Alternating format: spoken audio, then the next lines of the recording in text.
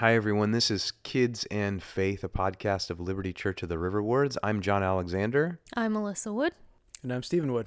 And we are here to give you encouragement, to give you instruction, and to fill you with shame, boatloads of shame, day after day, more of the same.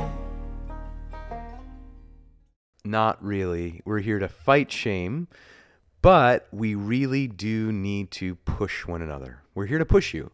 We're here to challenge you and be challenged, because this parenting stuff, this aunt and uncling stuff, this grandparenting stuff, this neighboring kids in your life stuff is hard, and it's a high calling, and there's a lot at stake. And so we do want the Holy Spirit to bring conviction. If it starts to feel like shame, then we bring it back to the gospel. We remind ourselves that nobody's perfect, but that is no reason to give up on the hard work, but to trust God, put our hand back into the plow, to trust that there's forgiveness for all that's behind, and there's grace and strength for all that's ahead. So on that note, fighting the shame, but pushing forward in the power of the Spirit to talk about this really hard issue, not to church it up with all that language, but we need it. We actually need a lot of faith to talk about kids and technology. And this is episode 2 of Kids and Technology. The last episode was kind of a setup. Before we talk about rules, before we talk about policy, and I guess we got into a little of that stuff, we talked about context. What kind of people do we want to become? What kind of people do we want the kids in our lives to become? And how does that context, that just those hopes we have, how does that set to the table for the rules that we make? And of course, there's going to be rules. Of course, there's going to be policies that are either going to be explicit or implicit. But that's what we did last time, and we left the show on a cliffhanger. I want to make sure y'all correct me if I got this question wrong. I'm trying to remember it from last time.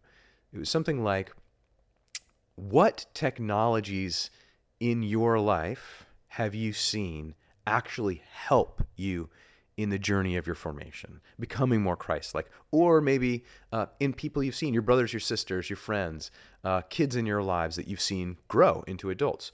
What positive role has technology played in who they've become and who they're becoming? I think some of the negative stuff's going to be more obvious, but it's worth. I just talked about a car. I don't know if that's cheating, because I think when we talk about technology, we're thinking more internet. We're thinking more talking to strangers while you're playing Call of Duty on your 7 screens in your living room or something. There's lots of kinds of technology, and I don't want to totally diss technology because it's amazing, and so much of it is an incredible gift. That was one of the. I thought of more. I want to hear what Stephen and Alyssa, what you have to say as well. What that's travel was huge for me. Mm-hmm. Still is, in terms of who I've become, that I like about who I've become, and who I pray my kids become. And transportation has been massive for that. I've thought of more, but let me dish it off to you all. Any thoughts on positive ways technology has impacted you all? Yeah, if we broaden the definition to include transportation, that's a huge one for our family. I mean, we have family across the country, and we wouldn't be able to be located in Philadelphia without, and still be in communication and regularly visit family without technology, because we use FaceTime weekly to keep in touch with parents, grandparents, aunts, uncles, brothers, sisters, and in order for them to have a role in our kids' lives. They're FaceTiming all the time. It's kind of like the only thing that we can use, with the exception of getting on an airplane, which we do frequently. Our boys have been on a lot of plane rides. Michael's almost reached his 50th flight. That's something. So we use, and if we're talking about airplanes, once we're on the airplane, we use technology a significant amount. Michael has, he basically doesn't have any restrictions on how much TV he's allowed to watch if he's 30,000 feet up in the air. And it's really helped us have some calm, quiet toddlers on the airplanes. People often compliment how well behaved our kids on flights, and we are like, honestly, the iPad's kind of the reason why Yeah. he's being this. Yeah. Though part of the reason why it works is because we do try to restrict. We limited it and during all other times. when he's on the ground. Wait, hold on. Are you saying your son only likes to look at iPads on planes because he looks at it none of the rest of his life? That's the principle, yes, but not exactly. We can get more rules at the end, but our rule is that we try to only let them watch episodes of stuff on Fridays. So Friday is like the hallowed day of the week for them. It's they can't wait. They ask every morning what day is it. They woke up this morning and asked if it was Friday. If it's Friday.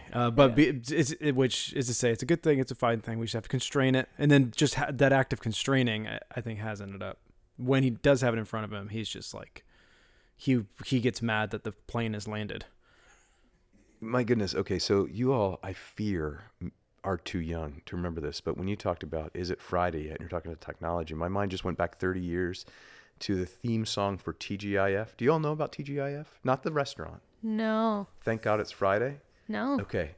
Network TV, all you 35 to 51-year-olds, whatever, I'm just going to estimate, know what I'm talking about. Starts at 8 p.m.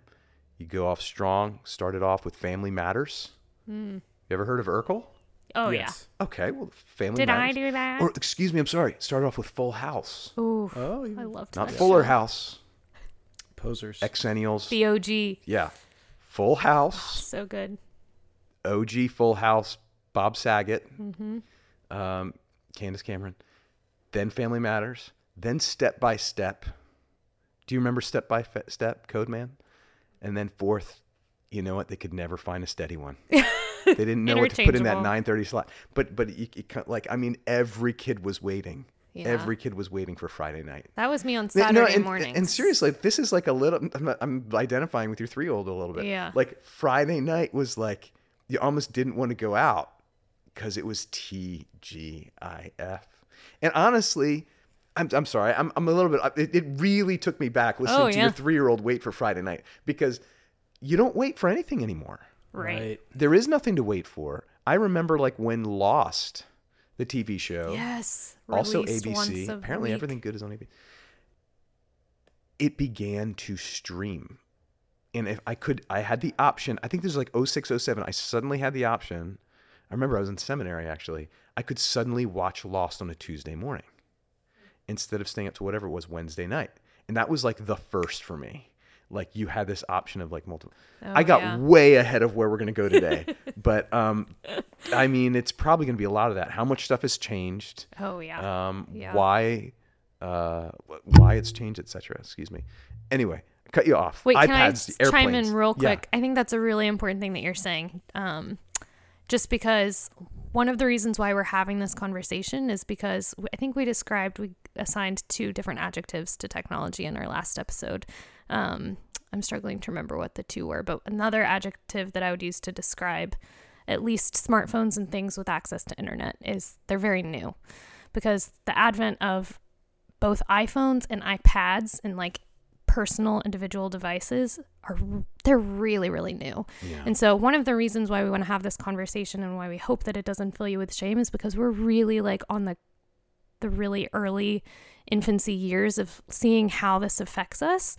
And we don't have like a ton of data about how it's affecting people who've grown up with it from the time of their birth, because we haven't seen it all that much except with like one generation. So it's important to have these conversations because it's so new. And so we're just starting to talk about how it's impacting us and our kids. So anyway. Do I get to share about my tech answer? Please. Yes, we've been waiting. Finally. It's actually a great one because it shows the tension of technology, I think. Because I would say something that's positively and negatively formed me over the years. And this is a guilty pleasure of mine going back to when I was like 10, 11 years old, which is I love strategy computer games. Like where there's a big CD-ROM campaign map. games. Yeah, where there's a big campaign map and I'm controlling ancient armies and marshaling them towards various ends of conquest and whatnot. And and I started playing it. For anyone's listening, the Total War games were the break-in for me. And 90% of the people listening to this haven't heard of that. That's totally fine.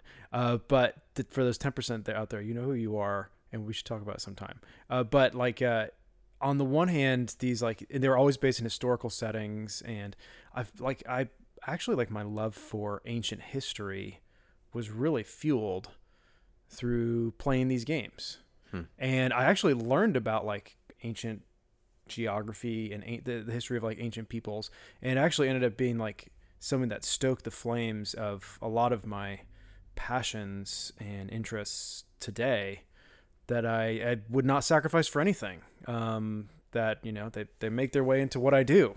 They make their way into my preaching. The passions, at least. And on the other hand,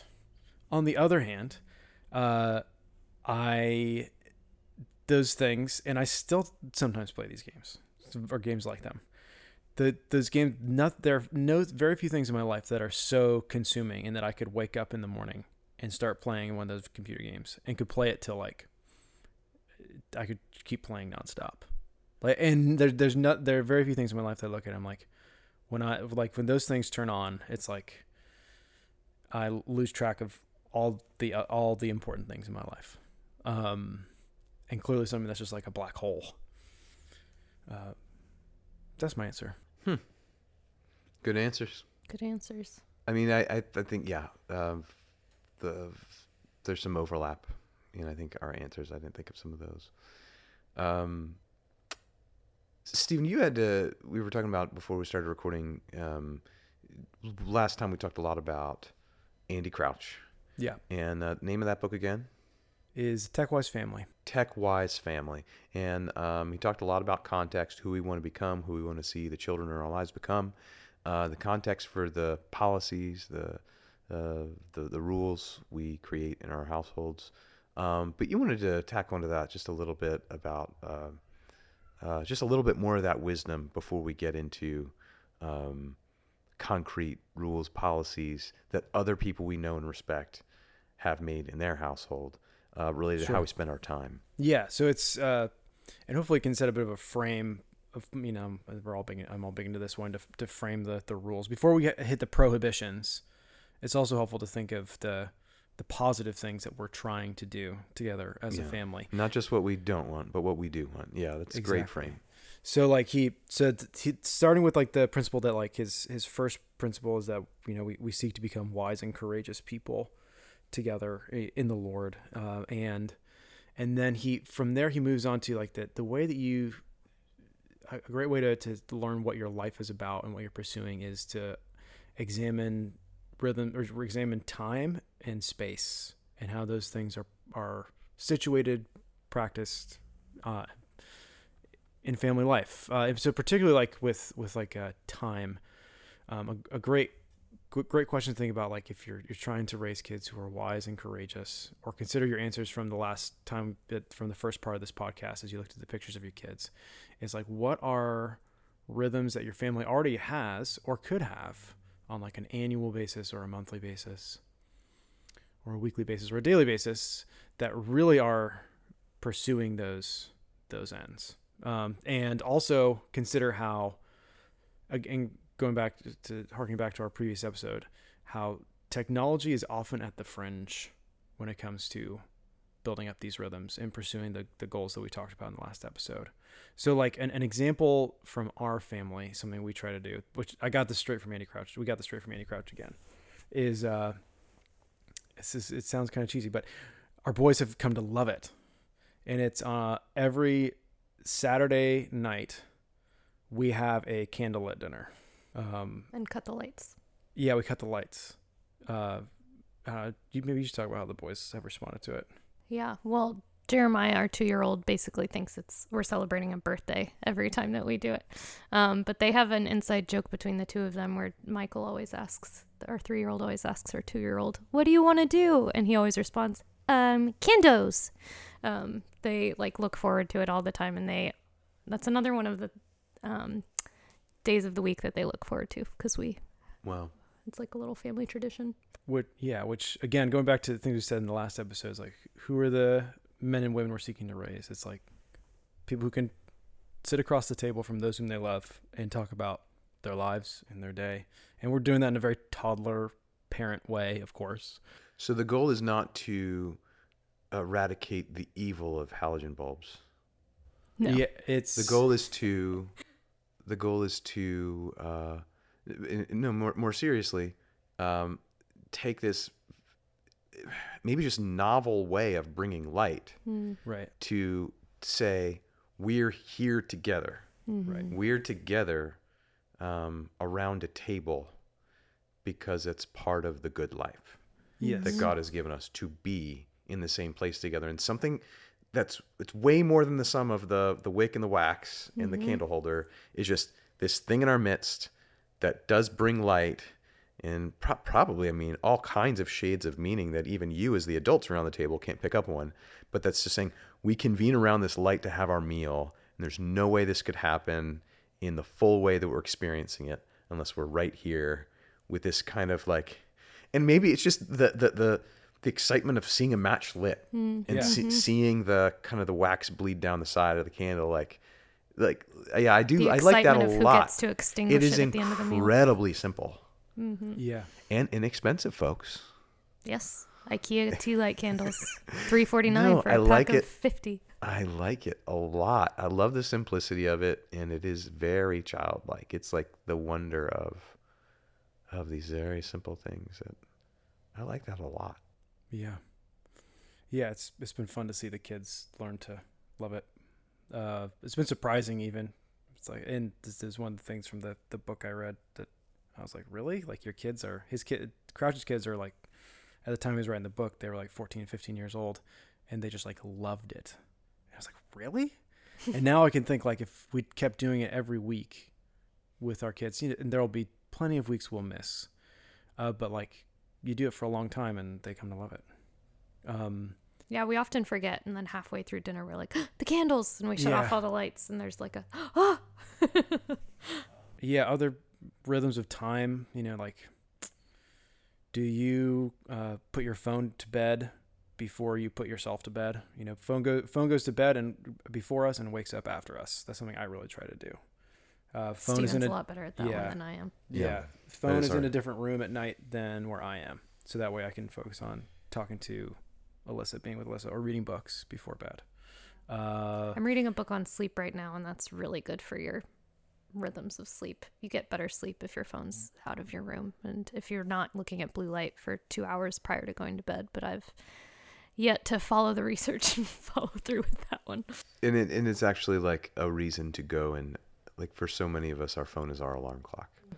It's like, Not for I remember Stephen. hearing Simon Sinek talking about this one time. He's like, I'll buy you an alarm clock. Yes. I'll buy you one. $12. Just Steven get your keeps phone breaking. off of Steven your- keeps buying alarm clocks. And I'm like, I will have- not do it because they've broken 3 times. I've gone through this. I'm on my third. They do break, but they're $12 on Amazon, and it's like if we're willing to pay $1,000 for this like hyperspeed computer device in our pockets, like we There- can that is probably wise. afford a $12 phone. Yeah, that's one that I hope nobody feels shame as we're talking about this. Yeah. I'm not sorry about talking about this if you do feel shame. There is no desire to make you feel shame, but almost everybody I know does this sometimes. And it actually is kind of giving this thing power over your life. So we're getting into rules now. I think that's okay. I think we should probably stay on here on the way out because there's so many rules. More, I'll tell you this, folks. More and more in my life, and more as I see, as I learn about life and learn about my own life and meet my kids' friends and their families, and the rules of God, the wisdom of God, is really gracious. I do not appreciate Martin Luther's radical distinction between law and gospel. It is actually, in our tradition, not quite as, well, if you're familiar with the Reformed tradition versus the Lutheran tradition, the law is gracious. Like the rules are gracious. Like a way that is beautiful is a gift from above. And that's what the law of the Lord is. Now, these aren't chapter and verse scripture rules, but they are just ways that people have gone before us or are alongside us now have found some wisdom to enact the life that they feel called to in Christ. And so we're gonna, without apology, roll out some rules. And it's not you have to. It's not, almost none of these are thus saith the Lord rules, but they are like, I know I need rules, and I know I will break some of them, but they help me hold fast to the beautiful way and help me and my kids find freedom from the things that enslave. And I embrace them graciously, knowing that in none of these things are my salvation or my favor with God or my, my self-image. All that comes from grace. But we're going to talk about rules, folks, and I hope it's experienced as a gift. Even if these are things that are like, nope, that does not fit our family. And I don't see that as bringing about God's flourishing in this life. So that's a good one to start on. That's a rule I want to make, it is a good one. It's like if my eyes need to be on this as I fall asleep every night, that's going to give it some real. There's something powerful to my eyes fall asleep looking at this every night, or it's just hard to pull away. I don't want that. It is part of my life. I do not want it to be, and I have had long seasons of it not being part of my life. And you know what's between me and not doing that anymore? It's probably a $2.99 alarm clock. Yeah. Which I do need. I'm not going to wake up at this time of year. And I mean, the sun wakes me up early enough other times of the year, but I need an alarm clock. So that's hey, what other frames have you all found helpful as thinking about while we're on the topic of phones? And I think we need to take it past phones, but why don't we just stay on phones while we're here? Because it's such a big part of people's lives. One thing I've heard people say is there are off hours for phones. Mom, dad, kids come together at a certain hour, say 4, say 6. Phones go on the mantle or something. And maybe one person's phone stays on if it's work necessity or if there's an emergency line or something, but they don't get picked up again until bedtimes. They just don't. Unless it's to call grandpa on the West Coast or call a cousin or a friend or something. This doesn't work for everybody. Of course it doesn't work for everybody. It works for us. It works for our family, and we are a pretty connected family. There's not a great reason most of the time that I should have my phone in my pocket between 4 and 8. And after 8 for that matter, although I have to check it. For work purposes, I do need to check it a lot of times. But lots of nights I don't. Lots of nights I don't check my phone after 4, and then a few nights a week I'm working, so of course I'll have my phone on me. But that's one that my family uses, and we break it sometimes, but more often than not, that's what we're trying to do. Yeah, we're saying behind the scenes with some of these rules too. It's like if we want our kids to grow up to be men and women who are, who love others and are humble, and and we see that there are ways that like them getting towards that is not primarily through technology, but is probably perhaps not being addicted to technology. Then like a great way we can get them towards that point is through not being addicted ourselves. And it's also like a helpful thing to keep in mind with all these parenting things, right? It's like I restrict my kids to 1 day of TV a week. It's like if I'm like watching 3 hours of TV every night or more with like I don't know, there's something about that's like I want my kids to be someone. Yeah, there are ways that you, like, as a parent, feel hypocritical when you enforce boundaries on your kid and you're not applying them to yourself. I think of that especially with potty training and screens in the bathroom. It's like Michael often asks during potty training to like be able to watch something while he's in the bathroom. And for a while we were letting him listen to songs because it was the only thing that would keep him on the potty long enough to, I'm sorry, we're talking poop now. That's not where we were trying to go with the podcast, but just to like keep him in there, to give him something to entertain him, which why do I think he needs to be entertained while he's trying to poop on the potty? And yet I bring my phone into the bathroom while I use the bathroom. And so if I had a rule of not bringing my phone into the bathroom, it would be more in line with what I'm asking him to do by like, no, we're actually not going to listen to songs while you're in the bathroom, because I think you're just asking to use the bathroom so that you can listen to songs. Oh, yeah. And it's not, yeah. That's what I'd be doing if I were Michael.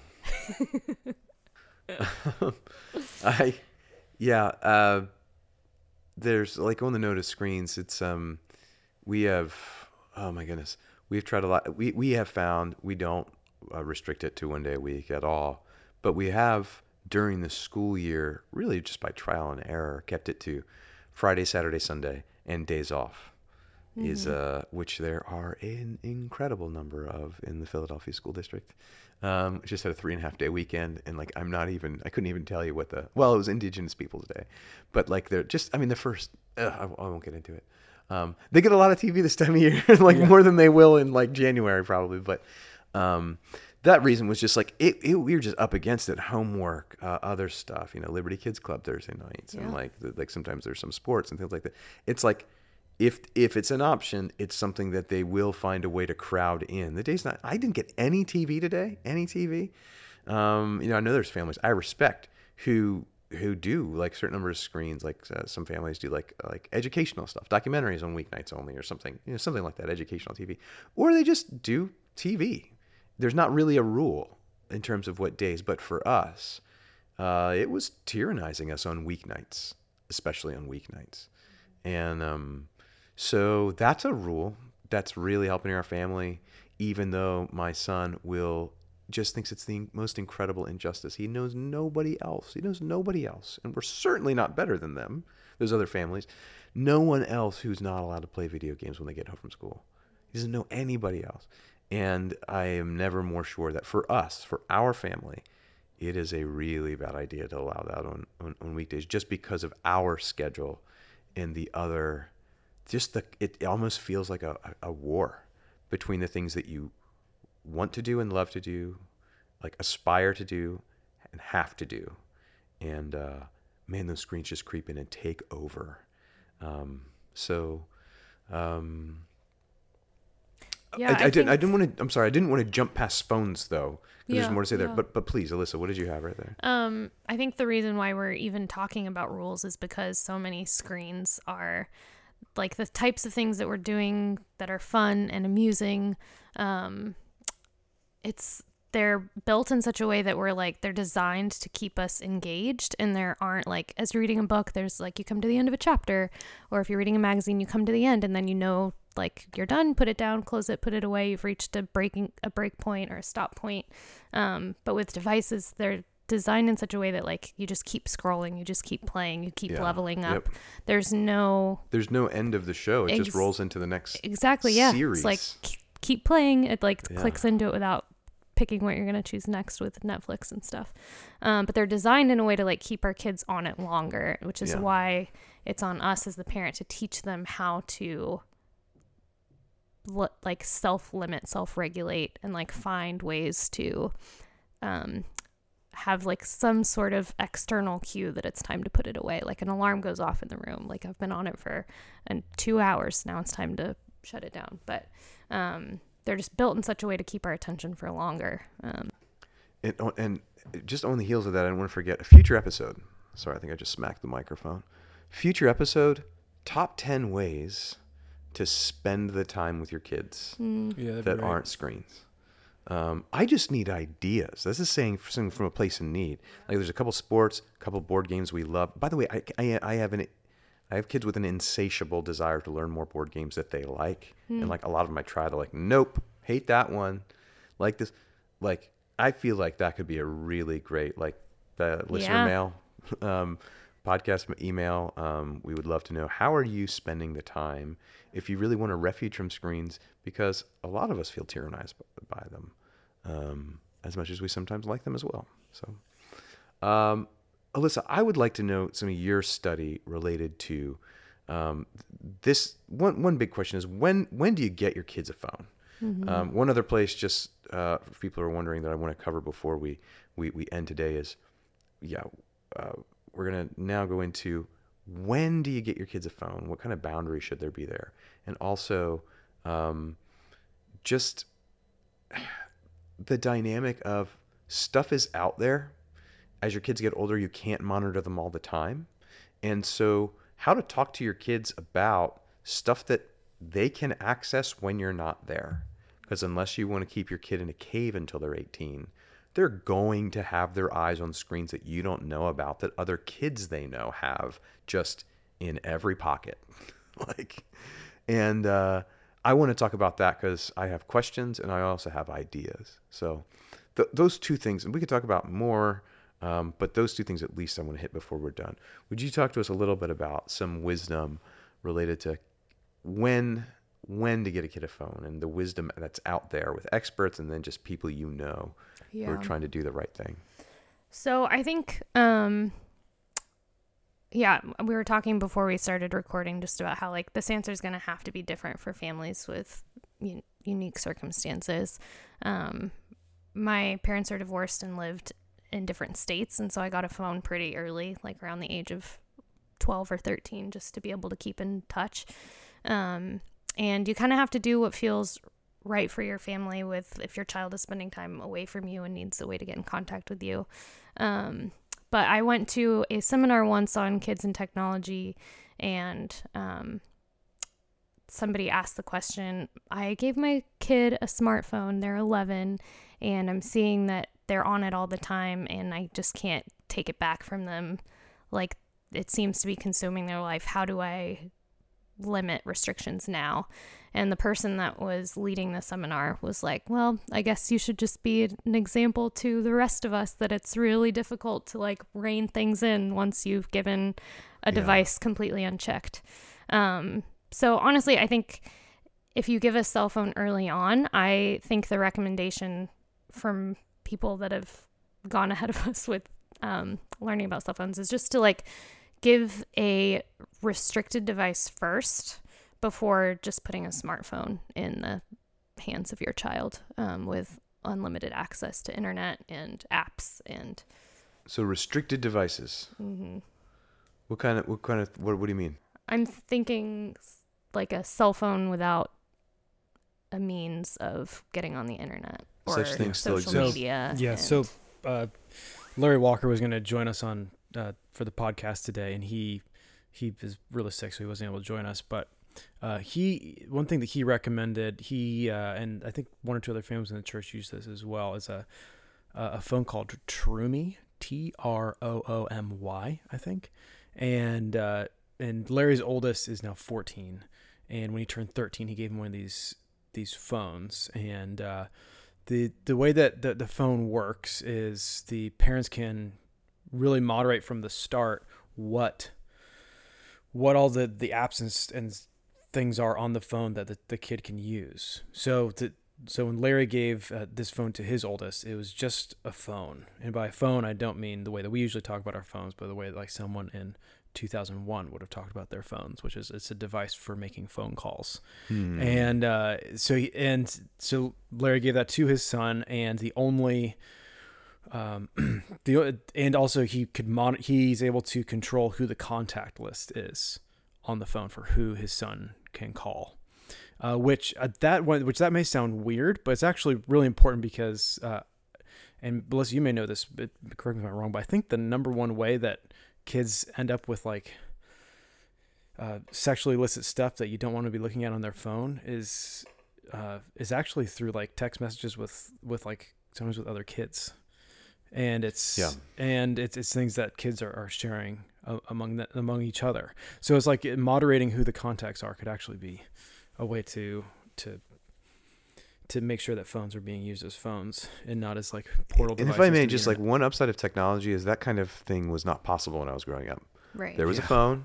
Yeah. Anybody could call.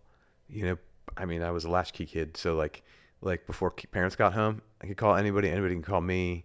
And it's like they had no idea. My folks had no idea. And there's, depending on the kid, depending on the age, that may or may not be a bigger deal.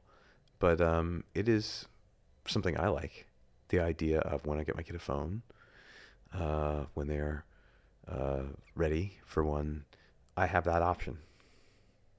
Technology win. Technology hero, Troomy. Mm-hmm.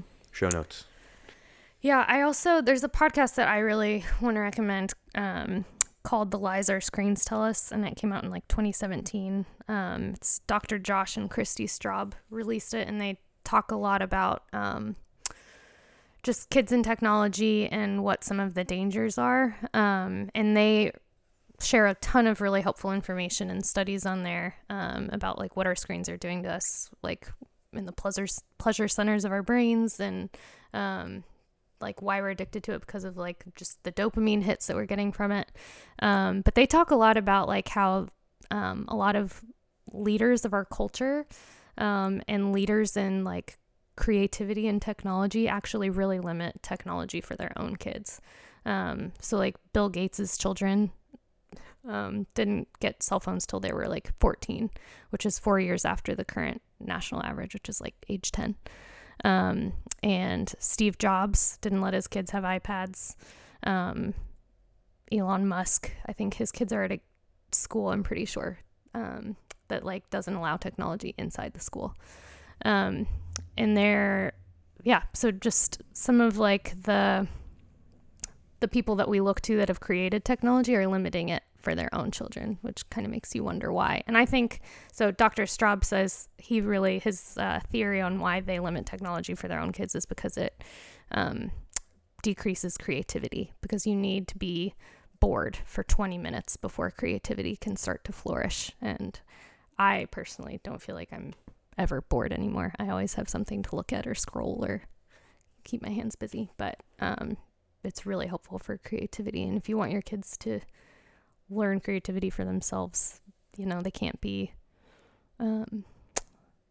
distracted and amusing themselves with things. I don't know.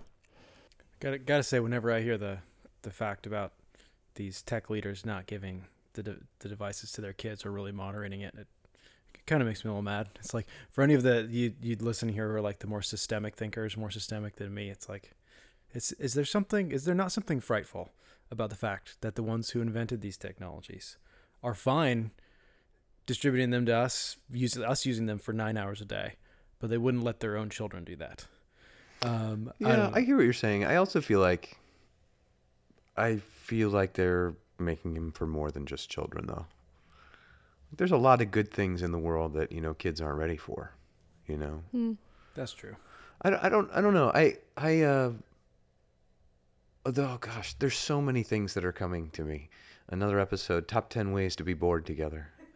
One thing that I'm seeing coming out in my kids is I do personally, we'll say a joy and a strength that has grown is praying for me in the mornings. I look forward to it greatly, getting up before the family. I don't always. Sometimes I'm too tired. Sometimes I'm too lazy, but I enjoy it very much when I do. I enjoy the stillness, I enjoy the reflection, the outpouring, the liturgy of it.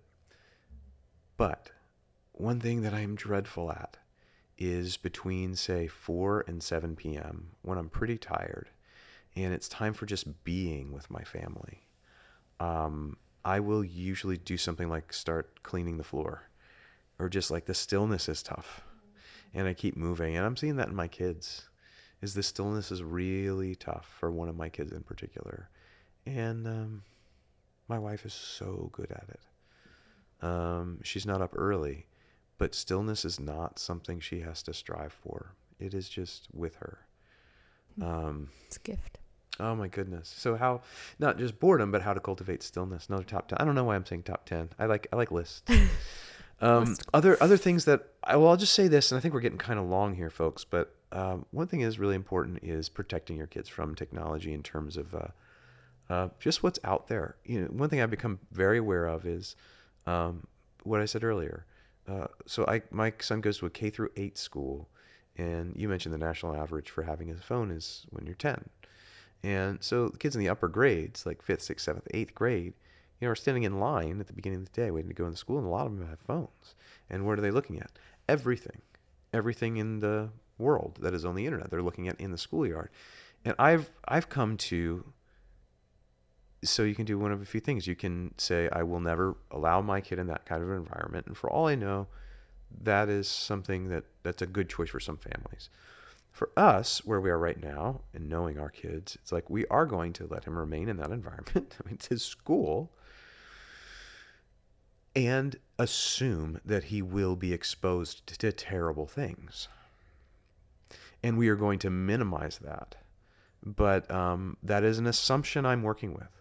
My oldest is 10, and I'm assuming right now, before he's done 4th grade, he will have been shown something. Hopefully not long. Hopefully in an environment that I'll find out about that he won't return to. But like,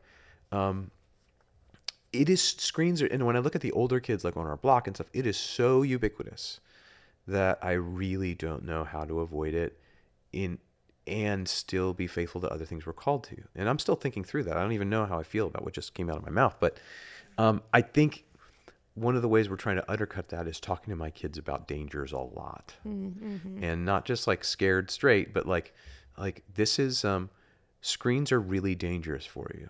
And why? At an age that's younger than maybe you think, it's because it shows people being taken advantage of sexually, which presumes that I'm talking to my kids about sex. Fascinatingly, way earlier than the world is, even though their kids are already watching sexually explicit images. I'm hoping to reverse that, by a lot. Yeah. Talk to my kids early and appropriately and often about sex, about predators, about screens, about why he's not allowed to watch whatever he wants on TV, about what is on there that he's not seeing. I'm not going to keep it secret from him. I'm not going to show it to him, but I'm not going to keep it secret because he's old enough to understand and be a little scared, but also be talked through it and all that stuff. Talking about the good stuff, talking about the bad stuff, talking about the dangers in an age-appropriate way early. Yeah. And I hope, and I am going to struggle against any kind of exposure to stuff on screens that I don't want them to see. But there is a certain extent to which I've thought I tend to live too much in the future and get very, very anxious. And I have thought about the future in ways that I can imagine based on my experience growing up when I was his age 30 years ago, that my eyes saw things that my parents had no idea that I was seeing at this age. So I just want to throw that out there. One other resource I want to give, this is a little off topic, and we are going to talk about talking to your kids about sex in a future episode. There is a great series of books by a couple named Stan and Brenna Jones. And Stan Jones was a psychologist at Wheaton for many years. And he's got this great series of books. The first one is for kids 5 through 8. Actually, there might be one even earlier than that, about an age-appropriate Where Babies Come From. And then same authors, same stuff, but taking it the next level in terms of age appropriateness, 5 to 8. You get into all the appropriate nomenclature for body parts and even getting into screens and ways that there are dangers out there. Then there's one for ages 8 to 12 where they basically talk about it all. Not in great explicit detail, but come on, by your time your kid's 12, they're going to know every word. They're going to know, not that they really understand it all, but I think folks, not in a way that is giving into shame. We are late on this stuff. And one of the things I really want to see in our church is age appropriate. And this is a really key part of keeping our kids safe, is talking about sex and its dangers and its beauty in age-appropriate ways. And I don't know exactly how to do that, but Stan and Brenna Jones, the book that for ages 8 to 12 is called What's the Big Deal? Why God Cares About Sex. And I think this does intersect with technology because, my goodness, this is stuff that our kids will find. I'm assuming my son will be exposed. I'm just keep referencing him because he's my oldest. But he's going to know, here's why that's not pleasing to God. Here's what I'm trying to protect you from. And here is some of the damage it's having on the world, and here's why it's wise to really not let your eyes look at anything that you want. And if you do see it, I want you to tell me. And that's getting into something else. Is more than any other kind of behavior, more than any other kind of behavior I'm looking to cultivate in my children right now is honesty. You do something bad, I'm going to be patient, I'm going to understand there might be a consequence, but it's going to be nothing like if you lie about it. If you lie about it, I can't trust you, and our relationship is just going to slowly, it could become nothing at all. This is what deceit does. It breaks down everything eventually. But if you want to build our relationship, I can be honest with you and you can be honest with me, and you can come to me about anything. And yeah, I really do bring this into the technology conversation because stuff is out there. And we're going to make mistakes, and they're going to misuse technology. Folks, your kids are going to misuse technology. And I want us to set the table now for how, in a context of grace and openness and honesty, to welcome them back and say, let's come out of the mess, back from, the prodigal's pigsty, back to the home. And there's always an open door, but man, we got to warn you about the mess.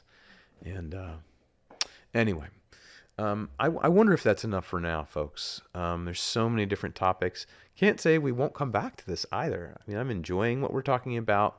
And I think technology, the reason we're hitting it really early on in this podcast is it's such a big deal. There's so much to talk about. Things are changing so fast. And I could see, 6 months, a year from now, us doing this again. So fight the shame. Fight the shame. Bless the children. God bless you all. Talk soon.